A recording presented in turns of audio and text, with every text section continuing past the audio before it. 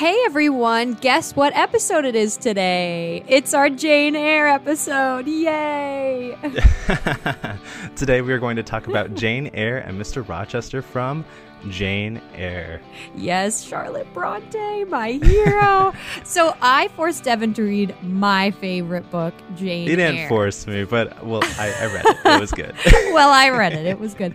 So we did one of Devin's picks last time, which was Where the Crawdads Sing. And today is one of my picks, which is Jane Eyre. And the question is, do we ship it? Listen to find out.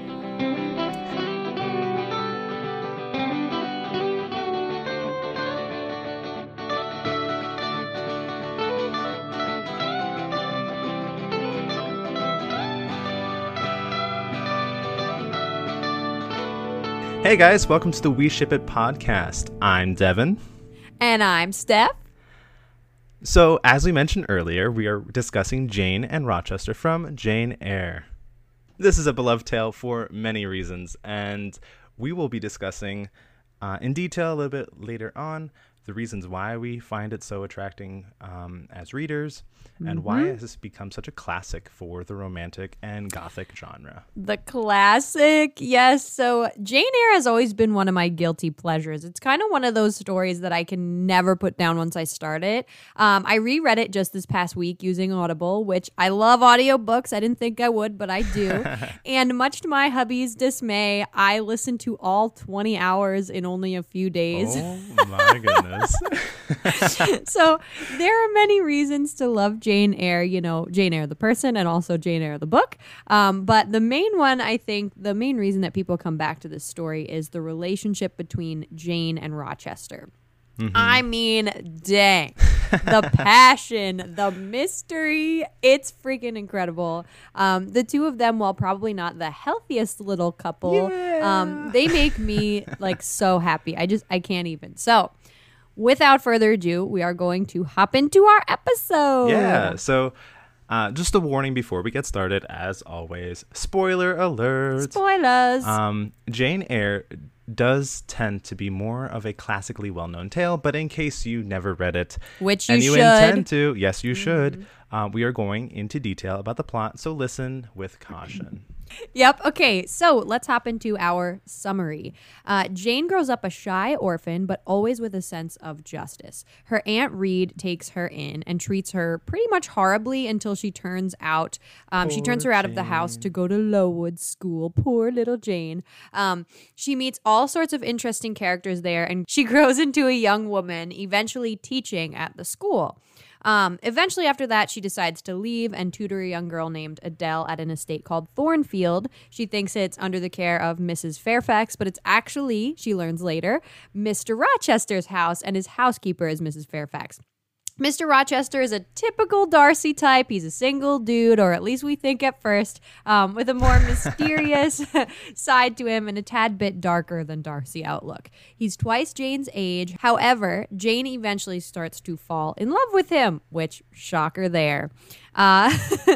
The two kind of go back and forth. Mr. Rochester brings Blanche Ingram in. This is the woman he tells Jane he's going to marry. Eventually he does this whole thing where he tricks her into admitting or almost admitting her feelings for him when he dresses up as a fortune teller like an old woman. It's a weird thing. But you know, so it's a strange thing. There's also a looming mystery throughout the novel of this demon-like person who kind of lives in the house, or like a ghost or something. Jane can't figure out what it is, but there are all these strange moments where people almost die, things are lit on fire, there's a strange laugh. Jane's very curious about it, but eventually, you know, this kind of subsides and Rochester asks Jane to marry him, which is a huge shock because Jane comes back one day from doing something and Rochester and her have this scene in the garden at night and it's like, yes. And then they come in and Mrs. Fairfax is like, ew, I don't know about this. But so basically she says yes, but then she finds out on their wedding day that the demon-like creature that's been haunting Thornfield is actually Rochester's crazy wife that he has locked up, because naturally that's what happens. You know. So Jane leaves. She ends up begging for food until this little family, Mary, Diana, and St. John. I guess it's St. John. It says St. John, but it's said St. John. St. John, whatever that is. They take her in, and she has a brief interest, not really interest in St. John, but just like St. John. I'm not going to say it right the entire time. But they have a brief interest, and then he asks her to go with him as his wife, but not really like a loving wife, as someone to just take with him as a partner on this mission trip. And she declines and heads back to Rochester, who has lost his home and his eyesight because Bertha burned it down. So then Jane and Rochester marry, and they live happily ever after, I guess. Like, I don't know. At the end, that's how she kind of explains it, but we have a lot to dig through. It's a very quick epilogue for such a long tale. It really is very quick. So we have a lot to sort of dive into with all of that. So with that, let's go to our first question. You got it. I know, I'm excited. So in the novel, Jane literally does a side-by-side comparison of herself and Blanche Ingram for the affection of Mr. Rochester. What's wrong with this image, Devin? What does the drawing not show of Blanche? So for me, this whole situation is wrong. I know I'm going to say this, but also fall victim to it myself, as it is a natural flaw of society, but no one should really compare themselves to someone else. You were innately made for something great, and it is not to match yourself side by side with your neighbor. Love yourself and appreciate yourself for who you are. It's also important to note that everyone is self-conscious about some aspect of themselves, and if they say they're not, they're lying. So while Blanche might have had the beauty that Jane did not possess, her heart was blackened by her pride and her self-righteousness. She was raised a snob, and Rochester saw through her masquerade. And even her name kind of clues the readers into her character. I mean, we got Blanche, and you kind of get this cold, with no real personality kind of vibe. I don't like her. I don't like her at all. She's just rude and decisive, and she's just rude and divisive as a person, and you can't get those qualities into a drawing. So those are the things that Jane is missing from the drawing when she does that side-by-side comparison of herself. Like, you don't get her actual character, you just get her vision that someone else told her about. Yeah, and I think that's like what society of this time put a lot of stock in, was your beauty and the outward signs of your beauty, like your physical attractiveness, but also your money and the things that people could see that labeled you as a good partner. And that's why you really should never compare yourself with another person. First of all, because we're all worthy of love for different reasons. But I think, amen.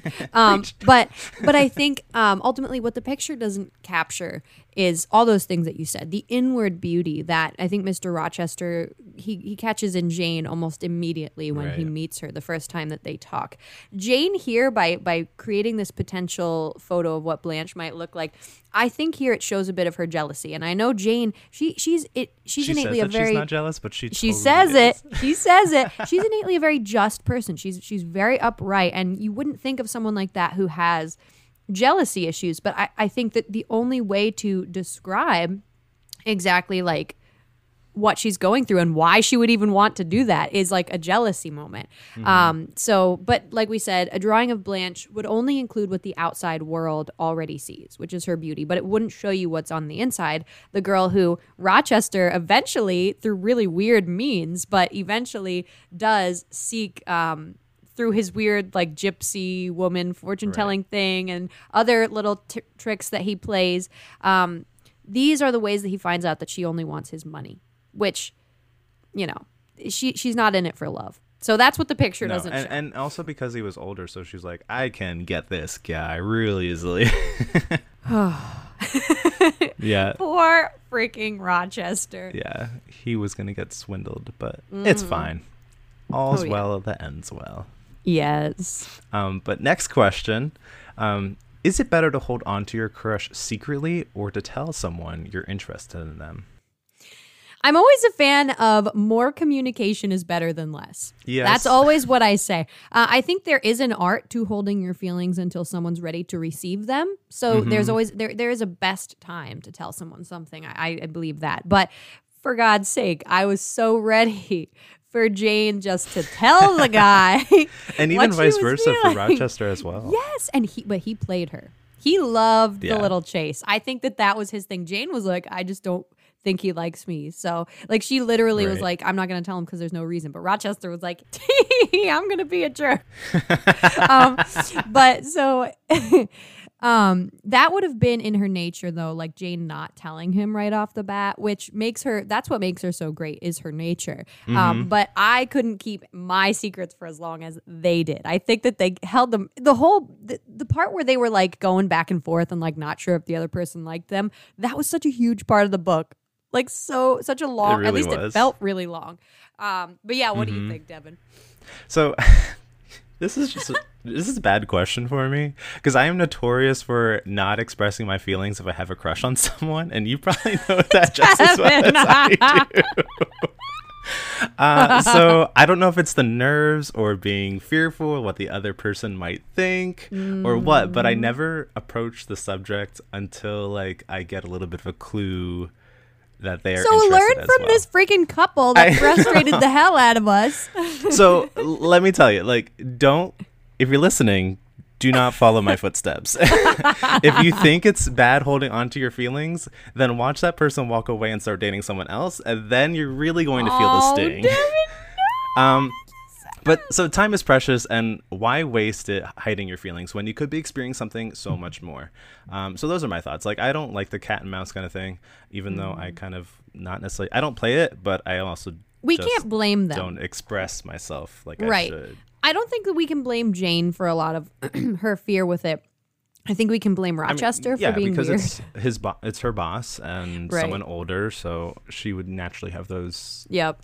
timid. But then again, feelings. once you get the sense that maybe it's reciprocated, I think it's important to address it. Either to say, let's go through with this, 100%. or either to say, like, let's not go through with this and make sure we don't. Like, but yeah, so those are my main thoughts on that. More communication's better than less, but there's a better time than not. Okay, onward. So, question number 3. Is it true that beauty is in the eye of the beholder? What a question. So for me, I think absolutely. Both Rochester and Jane knew that they were not the cream of the crop. Yep. Multiple times. At least in beauty, in beauty wise. Right. Multiple times they tell each other that they are not the most handsome lad or the prettiest girl they have ever seen. And it even has me laughing sometimes when they would outright say this to each other. I think I would be offended, but they know and they don't care. I love that. They see the beauty that lies within, and this beauty emanates from the inside out. And it's really touching, and I can only hope that I find someone who sees me in the same manner. One of my favorite moments with these two is when Rochester tells Adele that he wants to marry Jane in the carriage. I know. And he wants to take her to the moon, and it's just such a cute Stop moment it, Rochester. So I think that's really cool. Me too. I think, like beauty is definitely in the eye of the beholder. I think that beauty can be judged in different ways based on the priorities of the beholder. So, like we were talking about, Rochester and Jane always say that they don't think each other pretty or handsome, but their beauty, their attraction comes from something within them. That's what makes them such a great couple. First of all, their banter is amazing and sometimes way too intelligent and so vague, but so eluding that it's like almost hot sometimes. I'm like, whoa, these two. But there's something even just besides their banter. It's not even just like a lusty thing. I think that they truly see each other. They see each other. They see the real nature of the other person, and they love them for that, and they consider that person beautiful, even if they're not on the exterior beautiful. Right, just like how Rochester sees through the showiness of Blanche. He's able to see the purity and just the honest nature of Jane. So I think that's really cool how he's able to see right through people. You could do an entire episode on just Jane. I mean, not for this podcast, but you could do an entire podcast on just Jane, honestly. Question number 4. If Rochester truly has feelings for Jane, which is apparent early on, what prevents him from acting on it? I think Rochester sort of saw it as a game. I mentioned this before, but, I think sure there may have been some element in his heart like, oh, maybe I could be with Blanche. I really don't, to keep up his appearances, but I really don't think that was ever a true thought on his mind. I think more likely he was just stringing Jane along because he enjoyed it. I can't speak right now. I'm going to say that again. No, I don't need to say that again, but I can't speak right now for some reason. But he loved seeing Jane struggle with her feelings for him. He even he reveals this later when he's like, I watched you from the time you came in sort of start to get feelings for me. And it was so like enjoyable. And that's why I fell in love with you. And I was just like, Rochester, you grr. But basically, you know, I think that he was trying to see if she would break and tell him about her feelings for him. That's what he did with the whole weird gypsy thing. That's what he was doing every time he was luring her to talk to him. I think that that's really why he refrained from acting on it. Also, I think that he felt he owed her an explanation of some of the mystery in his life, like about Bertha. But I think ultimately he chose not to tell her that, and that was a weakness on his part. But I think that that may have had something to do with him feeling that he wasn't worthy of her until he told her the truth. Right. So from what I've noticed, I see two main obstacles holding him back from acting on his feelings. One important one is that he is currently tied up with Blanche, as we said. Yeah. And instead of ending that, he uses it to his advantage by teasing Jane and making her jealous. But he does get caught up in Blanche and has to slowly ease her into not wanting to be with him. Like when he, like we said, as he dresses up as a fortune teller, tells Blanche like, Rochester isn't as rich as he puts on, blah, blah, blah, blah, blah. Yes. So the other aspect that holds him back are just his dark secrets. And it takes years for Jane to break down all his walls and unravel the man behind the ugly beast, in a sense. And this man holds some heavy secrets, from Adele's mother to his insane wife he hides in the house, and on and on and on and on. Like he has so many. He's a cabbage or an onion, like a cabbage, like Shrek. He has multiple You're right. layers. He's an onion. He does. Oh my God. And in order to allow himself to love Jane deeper and vice versa, he needs to reveal all of his dark past, and it's not something that he wants to do early on. Nope. With a Jane, so he kind of just sits back and plays the field, and there we go. And there we go, Rochester. Well, okay. Question 5. How does the setting of Thornfield play a role in their relationship? And I think this is hugely important for this tale as well, with a lot of Gothic stories. So what do you think, Devin? So for me, Thornfield is the main set. Like I see it as a main setting of the text. While Jane moves around, much of the real plot occurs in this setting. So as I was reading, I could clearly see how this setting was by far divergent from those of the other places Jane has been.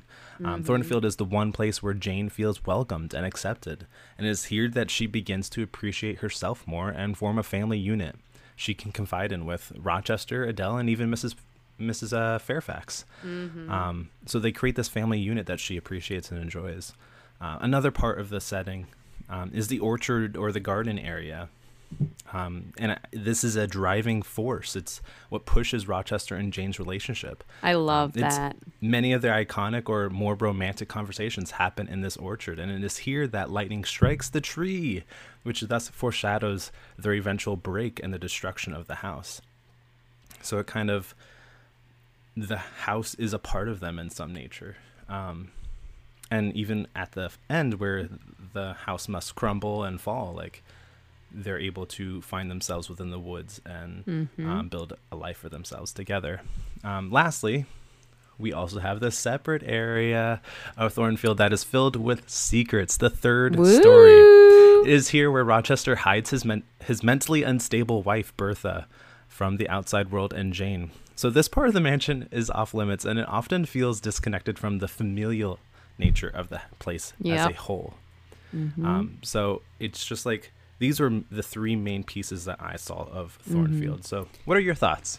Yeah, I think you're right. Thornfield, there are a lot of different parts to Thornfield that I think you could analyze each room, basically, for things and why it's important. But I think generally, if we're talking about Thornfield Hall itself, I think it's symbolic of the shrouded mystery of Rochester's past. I think that's the intrigue that starts their relationship, but it also ends it. So Thornfield is their relationship in the beginning. It's this place that starts it, but it also ends it. And then eventually when it burns down, it's the liberation of those vague hidden secrets that they're keeping from each other and the beginning of the two of them being open with each other and therefore truly being in love. Whereas before it was more of an attraction. I think once Thornfield, once those mysteries, once those secrets are out of the way, they can truly love themselves in an open and honest way. Ironically, though, when they're in that open, that open, true part of their relationship, that's when Rochester loses his sight. So I think that that's very interesting. A different conversation than this question. But his loss of sight allows him to see things differently than what he has before. So I think that's focus on symbolic loss of blindness. Exactly. I think so too. And that's what Thornfield is. I think as you can see the state of Thornfield, you see the state of their relationship in it. You see this place shrouded in mystery, this intrigue, like Jane's like, oh, Mr. Rochester. And then as, things start to unfold, Jane leaves Thornfield. Then it burns down. So I think that that's kind of how their relationship goes. Moving on. Do you agree with Mrs. Fairfax when she states, all is not gold that glitters? I do in this case. She was 100% right, first of all, about Blanche. And also, she's referring to Blanche at this moment, right? Yeah, I think she's referring to Blanche, but I think it also is something that Mrs. Fairfax would agree to if she's talking about Rochester, too. When Mrs. Fairfax recognizes what's going on between the two, I think she gives Jane the same advice in different words, which is, first, that appearances do not make somebody innately and inwardly beautiful.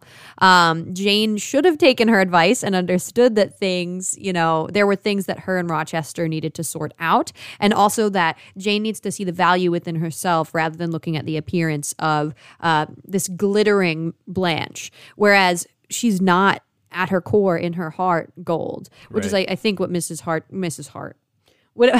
is what I think Mrs. Fairfax is trying to say.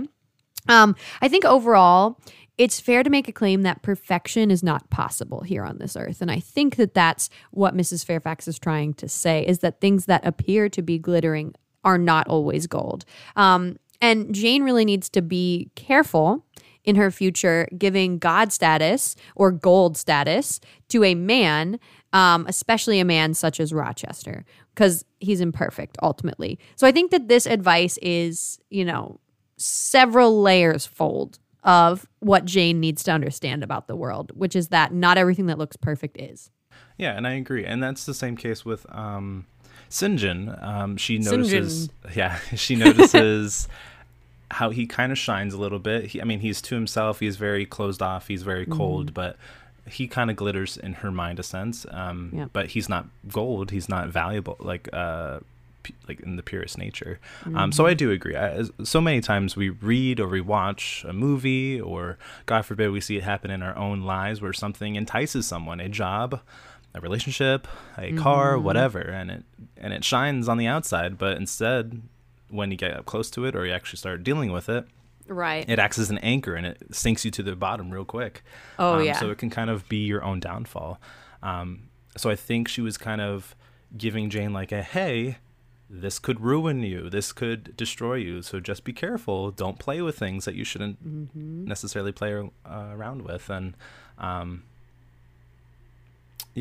just think that it was a warning in a sense, but also just like a thought of wisdom that she could see through Blanche's character, whereas Jane took a little bit more time for her to really see through that as well until she started interacting with her. Right. No, you're 100% right. Okay, so moving on to number 7, Devin. How does Mr. Rochester want to treat Jane as his wife, and how does Jane want to be treated in return?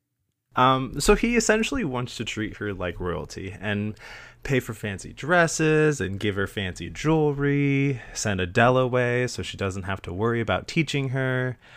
He wants to make her life as enjoyable and carefree as possible. And Jane's like, whoa, hold up. No, This sir. is not what I asked for in saying yes to marry you. I don't want to be closed up and live like this fake life. I want my freedom. I want to do what I want to do. I want to do what brings me joy and follow my passion. And she immediately starts doubting their marriage. And I think that's the turn where she's like, I don't know if I want this. Yep. I'm backing out. Yep. Yeah, no, Rochester kind of wants to treat her like a little doll. He wants to give her everything. Which is sweet. And Jane's just not that kind of person. It's very sweet, but he basically acts when they first get engaged. Like he just got engaged to Blanche. Yeah. That's what he acts like. He acts like he's trying to woo this woman with diamonds and dresses, and Jane's just like, nah, I want to own. I want to work. I still want to like get my make my and that's wages. Where she gets her and it's joy just too. Like she finds joy in being with Adele and teaching her, and like that's her passion. Yep. So why take that away from her? Yeah, and you can see that right in the beginning when they go on that first carriage ride to go get dresses. When he's like, "I don't want Adele to come," and she's like, "I want Adele to come." She has what to do you go. mean? And then he's like, "Yeah." He's like, "No," and she's like, "Yes," and then Adele does come. So it kind of shows you like what's going to happen. I do think though, after Jane goes away and she comes back, I think Rochester loves her better than that. I think he knows at that point that this is a wild she thing. kind of gets the shaft. Me too. I know. I mean, Adele. Poor Adele the they whole welcome freaking her time. back at the end, but you don't get a complete story with her. Besides, No, like, you really oh, don't. yeah, And she grew up to be a wonderful lady and blah blah blah blah blah. Like, yeah, give me more. I know. I feel like Adele just like the whole time is sort of a pawn piece that we don't. She doesn't. She gets little presents. She from says that one line in Rochester. French where she like comes out in a dress and she's like, "Don't I look like my mom?" And Ms. Rochester's like, "Yes," and it breaks my heart. Like she's such a sweet girl. I know. This and Rochester's poor like, thing. "I want nothing to do with you. Go on. Bye bye." Yeah, exactly. This poor thing, but we could go Yeah, I into know. Adele for a very long time. Anyways, moving forward, would marrying Rochester be the freedom and escape Jane always wanted, or does she see it as something else? Does this change as the text comes to a conclusion? This is a great question. I feel like I know that you wrote this question, Devin, and I feel like it's leading a little bit. It's a little bit of a leading question. But so it really did make me think though, so that's why it's a great one. I'm not sure how I feel about it. I think to Jane, Rochester gives her a sort of freedom from this oppressive world of injustice and society levels and things. I think being with him, she's allowed to be herself. That's the freedom that comes with it. She's allowed to speak her mind and she's allowed to be herself whereas in other places she's not allowed. That's how it is until they're engaged for the first time. Like we're talking about, he starts acting differently, trying just basically to rushedly marry her before she finds out about Bertha.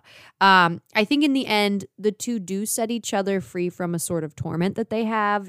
Jane from the harshness of societal norms that don't make sense to her justice palette. And Rochester is set free by Jane from a crazy and unhealthy marriage and just like the torment of his mind. I think that they give each other peace and solace. Overall, I do take issue with Jane just desiring the construct of marriage in general. I know that she does conform to certain things about society because of the things that they mean. But I think sometimes it's hard. I don't know if it matches her personality because sometimes I feel like it fits her perfectly, but sometimes I think it doesn't. Yeah, so my perspective changes a lot. Yeah, so what about you? I also I had a hard time with Jane sometimes. Like she's all about and I like her, but like she throws me sometimes. So she's all about being free and speaking her mind and making her own choices, but she also seeks love and has a desire to get married. Specifically to Rochester, which is just, I feel like that goes against it doesn't fit with who she is as a person, as her character. And that shows when she first gets engaged to Rochester. She doesn't want the life he envisions for her. He places her in a beautiful box or this cage. So she confuses me at times in these regards. Yeah. But her ideals do change more or less because Rochester's heart also changes. But she does change, and she finally gets a relationship of equality between lovers. Where, I mean, I don't know if it's necessarily equal because he is now almost at her will, like, please help me, I'm blind. So I don't know if that's necessarily equal or not, but Right. It's a tough thing because you see at one point Jane is indebted to Mr. Rochester for a job, and then at one point Mr. Rochester is indebted to her for taking care of him when he's blind. It's like they're never truly equal. Yeah, I don't know. I have mixed feelings about it, but he is broken and in need too. of her aid, and she is respectful, and she's respected for her individuality and when she comes back to him. But I do have just like weird, like, I get it, but I also like don't get it at the same time. She kind of confuses me in those regards, but I think what draws me to their characters, and I'm going to talk more about this later, is not like the fairness of this relationship, which sometimes you'll see a relationship and you're like, that is well-rounded, that is healthy, that is beautiful, that is pure, that's what draws me to it. I don't think that that's this relationship. I think that this one has a lot more to do with passion, and I think that's why a lot more people, while confused about it and kind of concerned about it, also really love it, which is a sickening thing about our society to hear that people are like, this is what I want. And it's like, oh, this is not what you want. But really, like, and we'll talk more later because I have some quotes and things that really stick to me about the two of them. But I think that more than anything, this couple doesn't call to people because of their health and their relationship balance. So that's something to keep in mind as well. Yeah, for sure. But okay, next question, and this one's a good one too. I just love these questions. But what is the greater purpose of Bertha in the novel? What do you think about the crazy lady upstairs? So Bertha, what a curveball this one was. Like, I knew there was definitely something fishy going on with the third story. Like, I was getting Beauty and the Beast vibes the whole time. But wow, Bertha. Anyway, Bertha. I see her acting in two ways. The first is as a foil for Jane. So Jane is mentally sharp and witty, and her heart is huge, whereas Bertha is ill in the cranium and wants to destroy Rochester and his happiness. Yep. I also see how Bertha, like, she's a manifestation of Jane's subconsciousness and her feelings.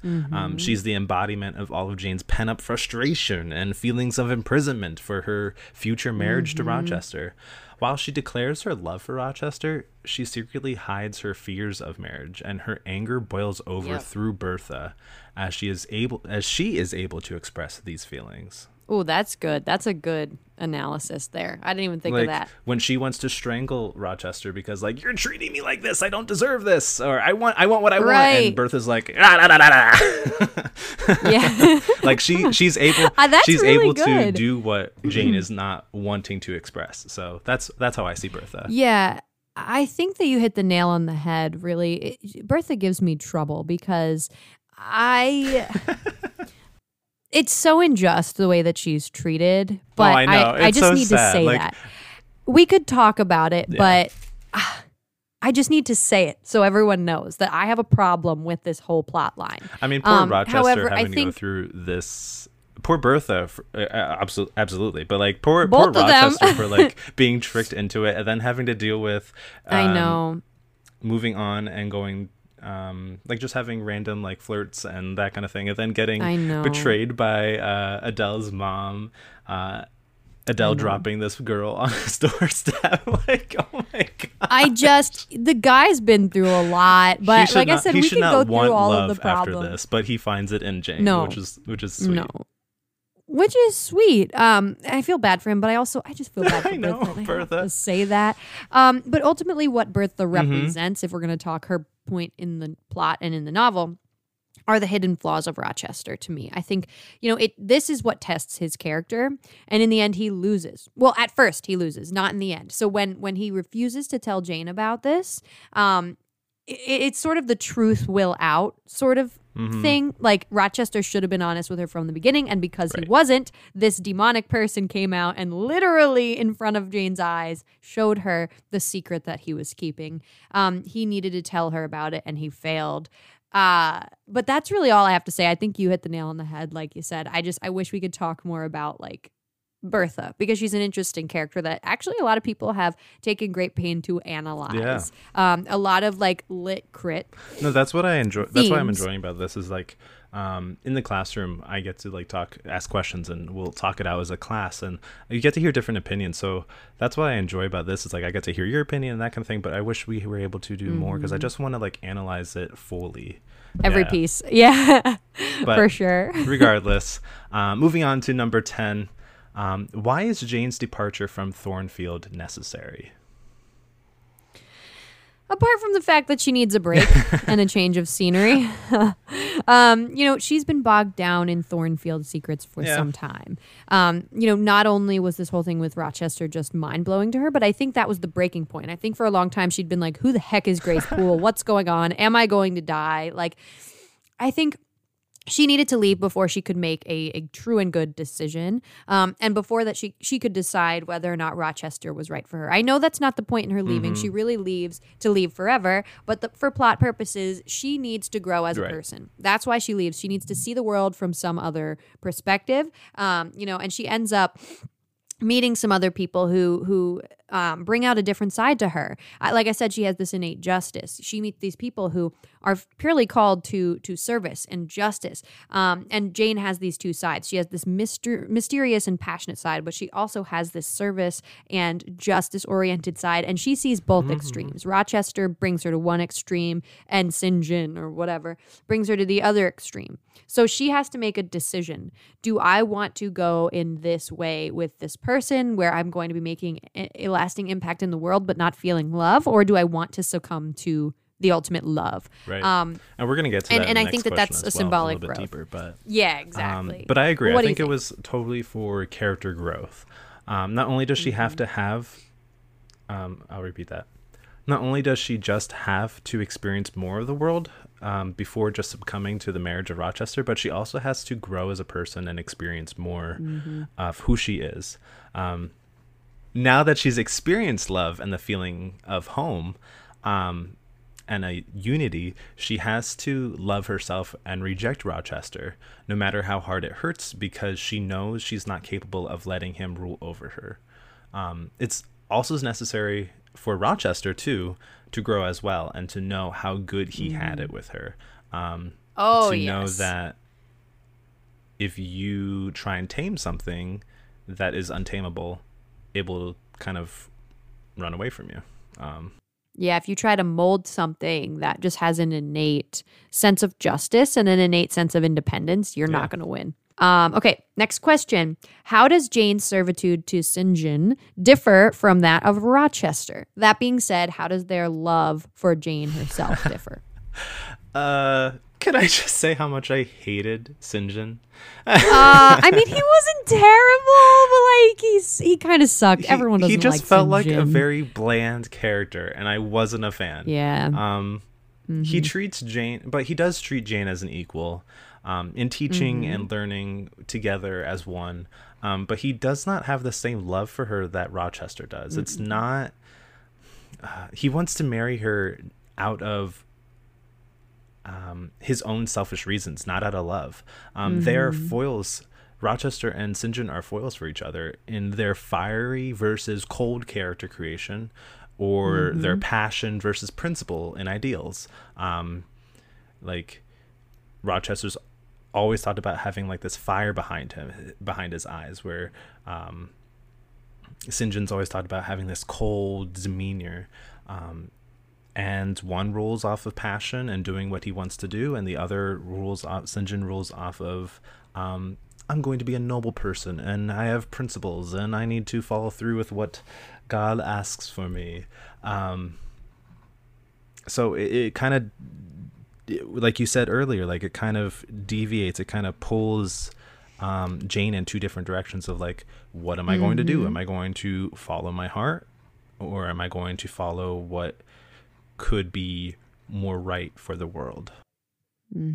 Yeah, no, definitely. I think St. John is here simply to offer the reader a look at two different lives that Jane could lead. We talked about it before, but the justice and servitude versus her passion and that little bit of darkness that Jane has. I just never bought into the St. John and Jane relationship. Like, I just didn't feel it. Me neither.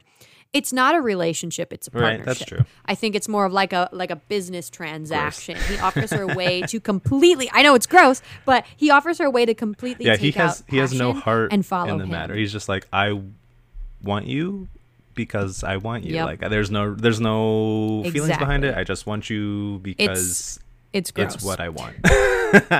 It's gross, but ultimately, like, while I completely reject that, and I think that she chooses Rochester because she wants that ultimate love, no matter how messed up that love is, I would be interested to see how, Jane turned out if she did give St. a chance. I know I wouldn't like it. I wouldn't, my heart wouldn't like it, but I don't know if she wouldn't be happy, Yikes. but she would be accomplishing a lot. Yeah, Wouldn't I guess she does have that caring and teacher and I'm going to do what's right and just that caring personality. So she does have that, but like she wouldn't be happy. She wouldn't do it. No, she wouldn't be happy at all. I just think it would be interesting, like, to see, like, because he brings out such a divide in her. I think it would be interesting to see both sides and see like it would what definitely be happening. like if it would have continued just a little bit further, if she would have gone on like some small trip with him and see like I feel like that might have been like a little bit more of a deter to see which one would she have chosen. Right. No, exactly. That's cool. Good thought. Good thought, Steph. Yeah. Good thought. Good thought. All right. Next. Do you agree that it is only after coming to know oneself and one's own strength that one can enter wholly into a well-rounded and loving relationship with another? Yes. I can't say more. Okay. I think with this book, even more importantly so, it's important to know yourself and reveal all the parts of yourself to another. So you can't just hide those parts that you are afraid of and expect to have a healthy marriage. That's why it's important that Jane ends up leaving and coming back. They both have to change before getting married. So go on. What do you think about that, Devin? Yeah, so as I mentioned earlier in the podcast, it's so important to know and love yourself, and it's essential to do so before you start a relationship. Jane comes to this realization just later in the novel, when she ultimately decides to leave Thornfield. She says, I care for myself. The more solitary, the more friendless, the more unsustained I am, the more I will respect myself. But I also believe that you learn to love yourself more by loving someone else. By letting walls down that you also guarded your own self against. Like, I think there's a openness to love that will also help you love yourself more in the same way. Yep. No, I totally agree. I think that it's a great question, but I think as far as Jane and Rochester go, neither of them knew themselves very well until the end. But it took working together to find it out, so that's also good. But our last question, as usual, do we ship it, Devin? What do you think? So I do. Hold on. Skeptical. I have mixed feelings about Jane at some points, like I said earlier, but I do. We see this beast of a man lose everything, and Jane returns to find him broken and in pain. And yet their love heals him, and he even begins to see that he has a future. He has a future with his new baby, and he doesn't look back on the past, the dark and destructive past that he has had to live with. Jane helps make him whole again, similar to what we talked about with Peeta and Katniss. And I love that. They kind of help repair each other and become one. So I think that's cool. Go with that. I think it's cool too. And I freaking do ship I know this. you do. And it probably comes from I do. I know, but it probably comes from my passionate side because ultimately I know that they're not the healthiest. I can certainly tell you that. But there's something so real about their interactions, how they describe that underlying soul string that keeps them together. It's absolutely real, and it pulls you in as a reader because you want to discover something that deep as a person, whether or not it be a relationship or a friendship or something. I always believed that we have what we call soul partners, just people that no matter how long that we spend apart or no matter, where we go and what we do, we can connect on that very same level without having to do any work because we're connected in some way. We're bonded in some way. And I think the way Bronte writes these two, it's as if they're one person because they ultimately have their souls joined in that way. And when they leave each other, you feel that string is being cut.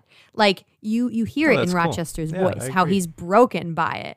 And it's haunting. So more than anything, I just love what Bronte gave to the characters. I think she does do a very good job in developing characters. Whether or not you like them or not, she does a good job in developing their great characters. Bronte is one of those deep, dark, like wells of purely amazing Gothic literature. And I think that even though their relationship is, sort of dark and might be construed as unhealthy in certain ways, I can't help but ship it because of the way that she writes them. So those are my thoughts on that, as you already knew. Okay, so now we will hop over to some comments from our readers, or our listeners in a sense. The first is from Teresa. So I will read that for you.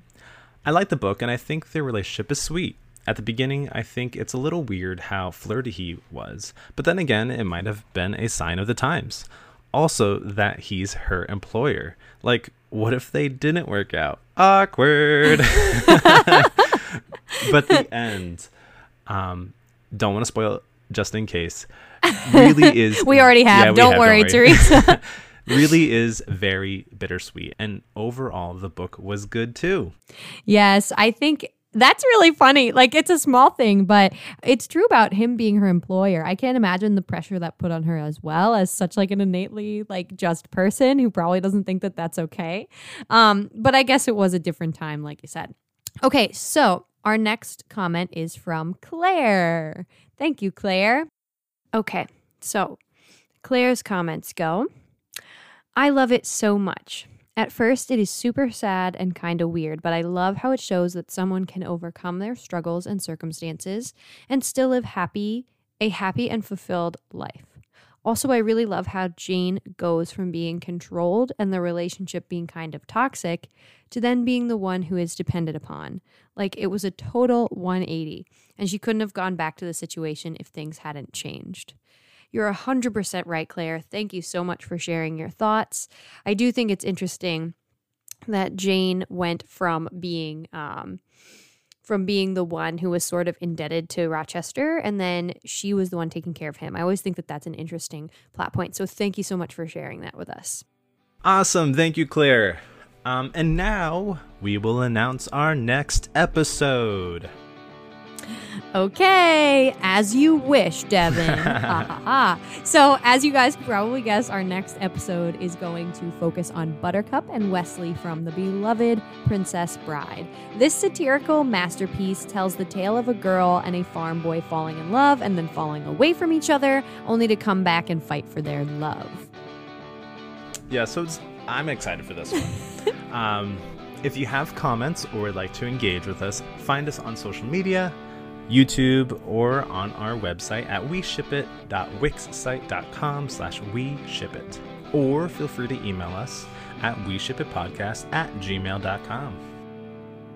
Yes, thank you all so much for listening to my favorite book episode.